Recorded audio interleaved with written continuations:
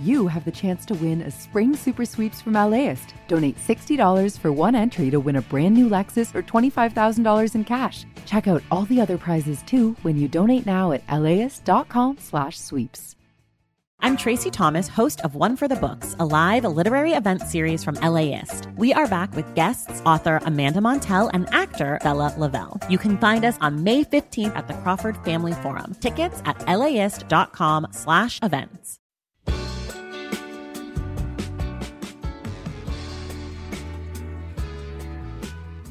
It's Love Week on Air Talk. I'm Larry Mansell. I'm no Barry White, though. But we're going to talk about sex and what role it has in loving relationships. And, of course, as in everything else with relationships, highly customizable, and people have different priorities in different aspects of their primary intimate relationship. I'd like to hear from you, particularly if the role of sex in your relationship has evolved over the years, and if sex is an extremely important part of your relationship. I'd be interested in hearing why, what you see as the practical function it serves in the relationship, aside from the recreational joys of sex, and if it's something that is not really a big part of your intimate relationship, how that feels to you, and whether you feel anything missing or not, or whether it's just it just really doesn't serve an important function at this point. We're at 866-893-5722, or you can email us at atcomments@laist.com. Please include your location and first name. Joining me is Kinsey Institute educated sex educator Emily Nagoski, who's author of Come Together, The Science and Art of Creating Lasting Sexual Connections. Emily, thanks so much. Good to have you with us today. It's my pleasure to talk to you. So let's talk first of all about, I'm presuming there's no right or wrong here, that relationships are almost infinitely customizable. Do you think that there's any shoulds when it comes to sex in an intimate relationship? Absolutely, there are no shoulds. One of the things you hear sex educators say all the time is we need to stop shoulding on ourselves. There is no right or wrong. There's just what works for you should in spell this that out, relationship and this season. Shoulding. You have good you in this diction, so season? that's okay. Yeah. Yeah.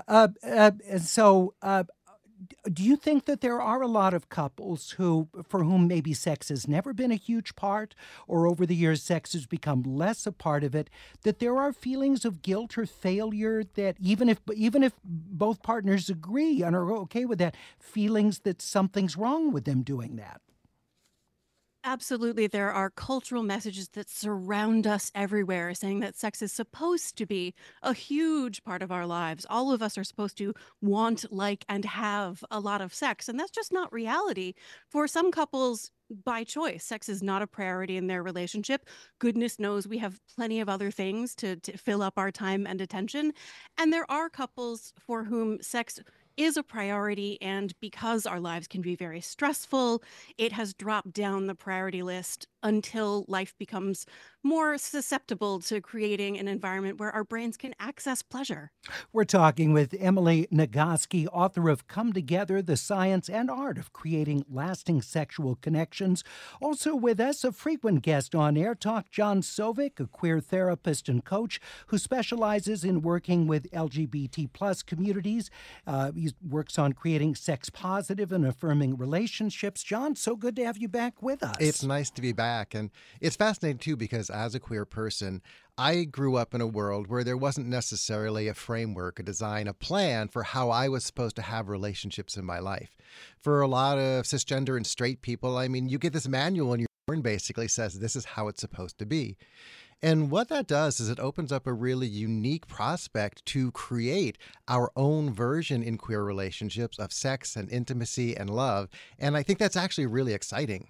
Well, let's take one aspect. So for gay men, for example, are there certain cultural shoulds and shouldn'ts and expectations around sex within gay male relationships? Well, I think there's a kind of a misunderstanding of kind of a hypersexualized understanding of gay male relationships. But just like Emily said, each person is going to decide what their relationship is going to look like, how they want to relate, how they want to bring sex into that relationship. For some people, sex is not a big part of it. For others, it's a really big part, and they have to learn how to negotiate, to talk about it, to understand each other's needs, and find a way to build a bridge of how sex is going to work for them and how they're going to connect it to love. All right. So I really want to hear from you as an Air Talk listener. This program will rise and fall on listeners sharing their firsthand experiences. So I know you might be a little shy in talking about sex and the place that it holds in your relationship, but I'm really interested in getting your input on the importance of sex in your relationship. What do you see as the benefit it provides to your relationship, again, beyond just the pleasure of the moment? And if you're someone for whom sex is not a big part of your relationship, share with us what are some of the other things that maybe come to the fore instead of sex, and you would think of as more definitive of ways of bonding in your relationship. 866-893-5722. That's 866-893-5722. You can also email us at atcomments@laist.com. Please include your location and first name. Jessica in Pasadena emailed, I didn't think sex was that important in long-term relationships until I had great sex. After being married for a decade, I'm now in a 10-year relationship with a man who's interested in my pleasure. And now I think sex is very important. I want to have sex with him a lot because my pleasure is a priority as well as his. Having good sex with a partner is one of the fastest ways to intimacy for me. That's Jessica in Pasadena, 866-893-5722, or you can email us at atcomments@laist.com. Please include your location and first name. Emily Nagoski, I wonder if you want to respond to what Jessica wrote to us. Yes, especially with reference to the idea of queer relationships versus heterosexual relationships. The research has been remarkably consistent for a couple of decades now that people in heterosexual relationships have lower quality sex, they have fewer orgasms, they have less sexual and relationship satisfaction than people in non-heterosexual type relationships. So I have an entire chapter specifically about the patriarchy. What's your theory about your theory about that? So it's largely women's dissatisfaction that skews that number? It's sort of, but the way that the gender scripts that we absorb affect us are just as toxic to cisgender men in this system, but they have been trained that they're not allowed to notice the ways that they are dissatisfied, the ways they've been cut off from their longing for intimacy, their experience of loneliness, their longing for their own pleasure, as opposed to sex as a performance to prove their masculinity. Everybody is less satisfied in this system, and the more they fight against those rules and regulations, the better off they are, which a lot of queer couples have already done. A lot of that self-liberation and relationship liberation because their relationship already violates so many of the rules that they were taught early in their lives they're supposed to follow. John? Well, it's interesting, too, because I think the beautiful word that Jessica said is pleasure. That she and her partner are searching for pleasure together. And that's part of what happens sometimes in long-term relationships. As Emily was saying, we do get distracted by life. We have children, we have jobs, we have stress, we have mortgages. And all of those things distract from this really amazing human thing that our bodies can do, which is experience pleasure. These wonderful chemicals get thrown out into our body when we have sex and when we connect with someone through intimacy. And it's so important to have these conversations with our partner is what pleasures us, what pleasures you, and how can we make that a vital part of our relationship and use that as an expression of our love for each other. And it seems to me that, and again, I understand that there are many relationships for which sex is not something that really is a part of the relationship. I think that's fine. I think one of the advantages of sex is there is, in the communication of the physical act or acts of sex, there is something that's bonding in a way other than just other physical manifestations or words. And I wonder, Emily, maybe you can speak to that. What is the power of sex in its reinforcement of intimacy? The magic that can happen during an erotic encounter is this sense of your individual identity dissolving into a shared identity and even into a universal identity. And the chemistry underlying the experience absolutely is part of it. I will say it's not that different from experiences we can have dancing with other people or singing with other people, but because we are mammals, we have access to this particular route of experiencing a sense of union with the universe that is really good for our health. And yeah, and there's a physical reaction that other things that we do. It's not quite the same. I know there's runner's high. There are other different, oxytocin releasing things, but sex is sort of the pinnacle. Pleasure specifically. Yeah. It's the sexual pleasure. People think it's orgasm. It's not. The higher the intensity of pleasure, the more we get those neurochemical reactions, whether or not orgasm happens. Very interesting. Emily Nagoski with us, Kinsey-educated sex educator, author of Come Together, The Science and Art of Creating Lasting Sexual Connections. John Sovic, a frequent guest with us on Air Talk, queer therapist and coach. He specializes in working with clients who are LGBTQ+. We're at 866-893-5722. That's 866-893-5722. You can also email us at atcomments@laist.com. Please include your location and first name. Caleb in Pasadena emailed, I'm in a same-sex relationship, and I came to realize I'm on the asexual spectrum and have very little interest in sex. It required a conversation with my partner, but we've adapted, and both of us feel very connected and intimate without sex. Quality time together or other forms of touch like hugs, cuddles, etc. is more satisfying for both of us than sex, and we feel close and very much in love. Caleb, thank you. John, I wonder if you had a relationship where, one of the participants' sex was not, they were asexual, essentially, and the other sex was very important. Do you think a relationship like that could work if the one for whom sex was important was given freedom to have sex outside of the relationship, or is that generally not workable? So I think this is a conversation between the members in the relationship. And it is important, and Caleb said this so beautifully, there are other ways that's just than sexual intimacy. And they're in agreement on that. Yeah, and there's physical intimacy, there's emotional intimacy, there's having experiences together, there's sharing values together. And if you have a base of intimacy already in the relationship, then you could, with your partner or partners, have conversations about, do we need an open relationship as a means to satisfy whatever your sexual needs are, which are not the same as mine? And that is something that I think is unique in queer conversations, is that we, once again, because we don't have that rule book, have said, how can we work to make sure that everybody in the relationship is finding the pleasure they need?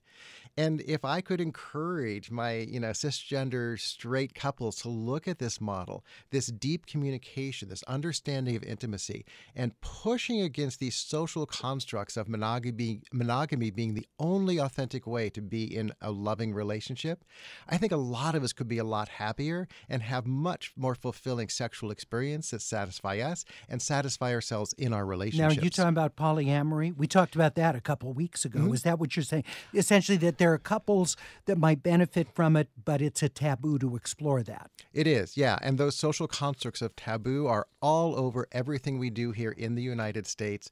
And I sometimes think, and I hear it in Emily's voice, if we can shake up those taboos, we can have more honest conversations with our partners and then find the pleasure we are seeking. It's so scary. We'll continue. 866-893-5722. Or you can email us at atcomments@laist.com. Sex is so loaded with so many different stresses and pressures. But of course, the power of sex is profound. I'd love to hear from listeners. To what extent is sex a focal point or high priority in your intimate relationship or not? And has that evolved over the years? We're at 866-893-5722, or you can email us at atcomments@laist.com. Please include your location and first name. We'll be back with more with Emily and John in just a minute.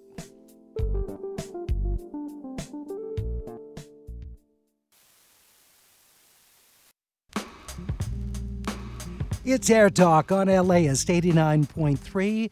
I'm Larry Mantle, joined by queer therapist and coach John Sovic.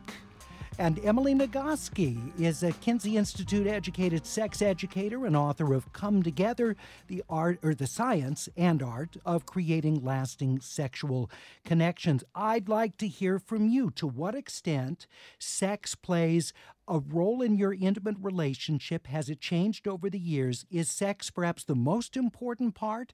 And why? What does it provide that makes that so important to the other aspects, the other bonding, the other ways you work well together as a couple? Or if sex has never been or has become a very low priority or not a part of your relationship, do you feel a loss at all in that or not? 866-893-5722. Karen in Silver Lake emailed, my partner and I are married 45 years. When our children were growing up and we were working, sex wasn't at all frequent. Now that we're retired and have time, we've rediscovered each other's bodies, and it's terrific. Toys are introduced. Wow. We now frequently enjoy an hour or more of sex time.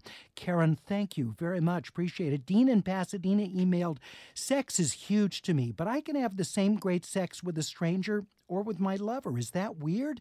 As a heterosexual, is it me, or do men need sex more frequently than women? John? I would suggest that that is another one of those beautiful mythologies that got put out into the world. I think the idea we need to understand is how we each, in our different genders, receive and experience pleasure and sex. And that's actually where the differences occur. And I love the fact that Karen was talking about sex and aging, and that they're taking their time with sex and exploring with sex. And that, to me, is another big piece of the puzzle. For so much sexual energy here in the U.S. especially, we look at the idea of achieving orgasm and penetration as what sex is about. And what Karen describes is this idea is, no, we're exploring, we're playing, we're bringing into the things to bring pleasure into the conversation. And so the same thing can occur whether you're in a male-identified body or a female-identified body, that finding what pleasures you is actually where we can find where our sexual peaks and valleys are. And so this idea that men are driven more sexually than women, I think, is a mythology that we need to let go of and loosen up a little bit, because once again, we're looking at a patriarchal story here. Emily Nagoski, your thoughts on this? Oh, yes, there is enormous variability, and it's not defined by a person's gender how much interest they have in having sex. If there is a gender difference, it might be that people who identify as women experience their sexuality as more sensitive to context, which is to say the external circumstances and their internal state. But again, there is enormous variability. But on the subject of aging also, there's a wonderful book called Magnificent Sex, in which Peggy Klein-Platz and Dana Maynard talk about their research studying people who have extraordinary, optimal sexual experiences.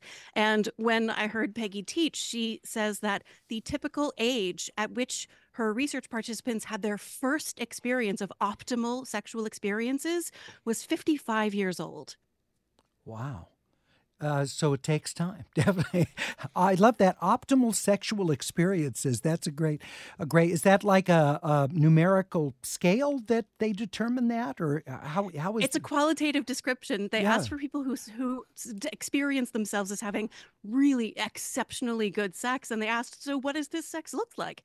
And it looks nothing like what the standard cultural narrative says. They don't talk about desire at all. They don't talk about how frequently they have sex. They talk about pleasure. Of course, they talk about intimacy and authenticity and vulnerability. This is sex where everyone involved is glad to be there and gets to show up as their full, authentic self without shame or fear of being judged. We're talking with Emily Nagoski, author of Come Together, The Science and Art of Creating Lasting Sexual Connections, and John Sovic, queer therapist and coach. Jess in Marina Del Rey, I understand you're a relationship coach. Welcome to Air Talk. Hi, thank you for having me on. And I can agree with everything that the panelists, and I have actually read her book, Come Together. It's a fantastic book. And I'm in a relationship with a woman who's substantially older than me. And sex is not necessarily about the orgasm and the patriarchy rule that we've all been told. It has to do with how much attention can you pay to the person And if you build up the trust and the communication first, yes, it can go hours at a time. And that's what it should be, because it's all about building that intimacy together. All right. Jess, I appreciate it very much. Thank you. 866-893-5722. John and Carson emailed, from a heterosexual married male perspective, I always had anxiety about an accidental pregnancy, even with birth control. After having the snip recently, our sex life has flourished. I think because that fear is gone. John, can you speak to the things like this, because this is one of many different fears or concerns that can intrude in people being able to really give themselves over to sex? Mm-hmm. So there are so many barriers and stories that we were taught when we were growing up. This idea of having major anxiety about accidental pregnancy. This sounds like John is a responsible person and he's been taught this idea. But other things that come into play often too is for males, the idea of size, the idea of performance, about being able to offer the right kind of pleasure. All of these fears and anxieties have been taught in how we are supposed to approach sex. In females, there's been this kind of submissive energy that's been mythologized in the world as how they become the most pleasurable thing to their partner. And all of these mythologies add up to create anxiety when we're just trying to bring two people together who want to have some fun, enjoy themselves, to celebrate their bodies. And if we can shed some of those things, and I think body image is a huge piece of the puzzle. It gets in the way for a lot of people having sexual intimacy. Probably even more so for younger people on social media all the time. Mm-hmm. And if we could release some of those barriers that we've put into place and just see the spirit, the energy, the beauty of the person sitting across from that, and that be the beginning of intimacy, and then learn from each other and find pleasure, and then take that into sexual connection, that dropping all of those preconceived notions that cause the anxiety are the ways for us best to connect with the people that we want to connect in love, intimacy, and sex with. Lindsay is line producing today. She's heard of people who were paralyzed with fear about sexually transmitted infections, that is such a fear for them. And particularly I think for young people who grew up with the shadow of HIV and AIDS, that has been had a real chilling effect for many. And the thing is, all of these things can have a chilling effect at the same time that can just become awareness.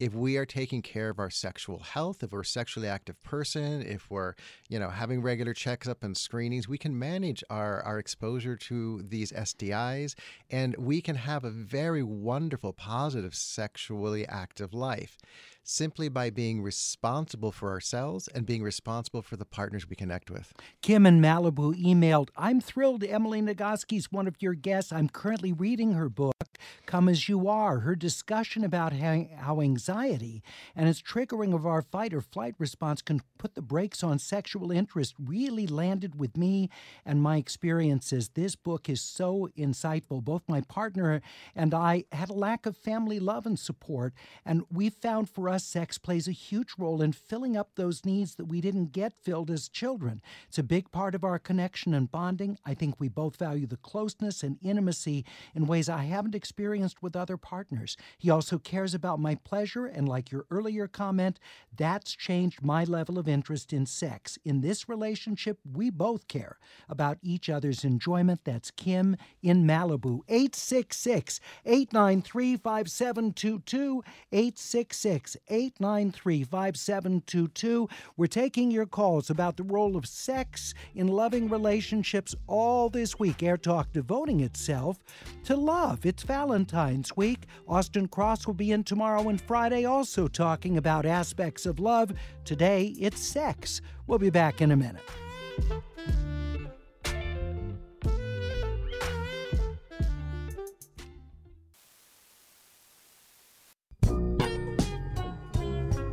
It's Air Talk on LAist 89.3. I'm Larry Mantle. John Sovic with us, queer therapist and coach, and Emily Nagoski, who is author of Come Together, The Science and Art of Creating Lasting Sexual Connections. She's a sex educator Let me read more listener comments that are coming in. Our topic of sex and love. David in Van Nuys, I've been in a relationship with my husband for 27 years. As we got older, sex fell by the wayside.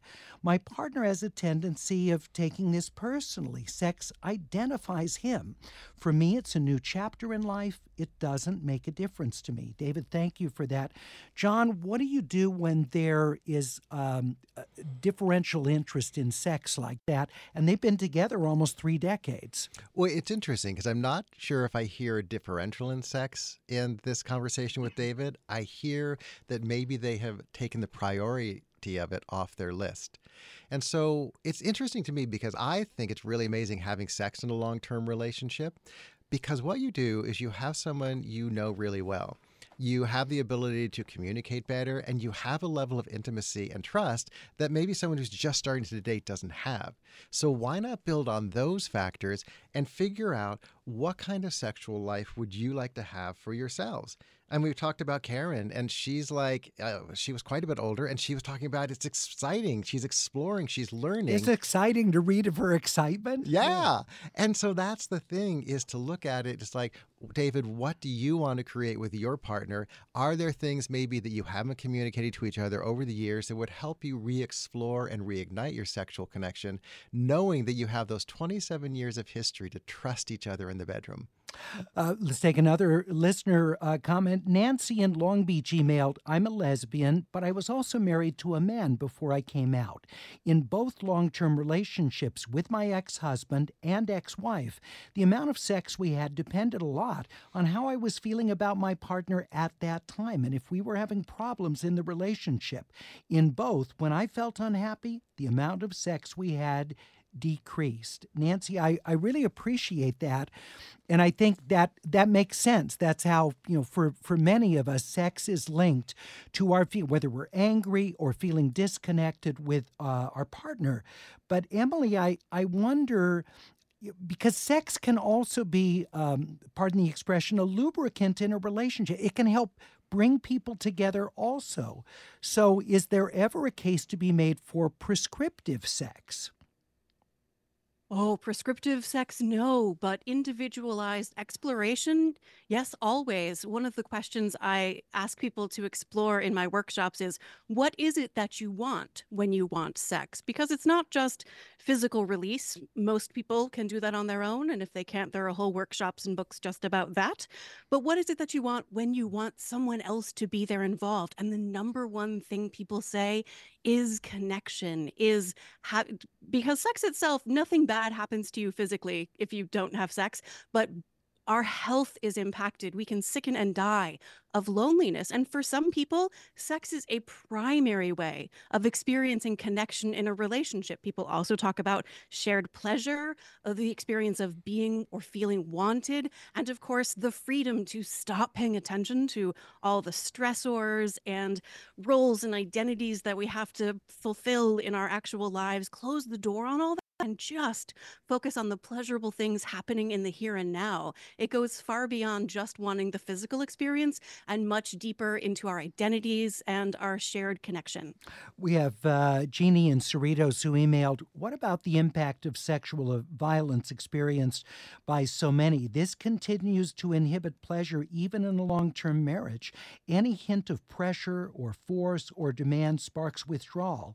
It's improved a lot over the years with an extremely sensitive partner, but never 100% disappeared. That's Jeannie in Cerritos. Emily? Yes, it is.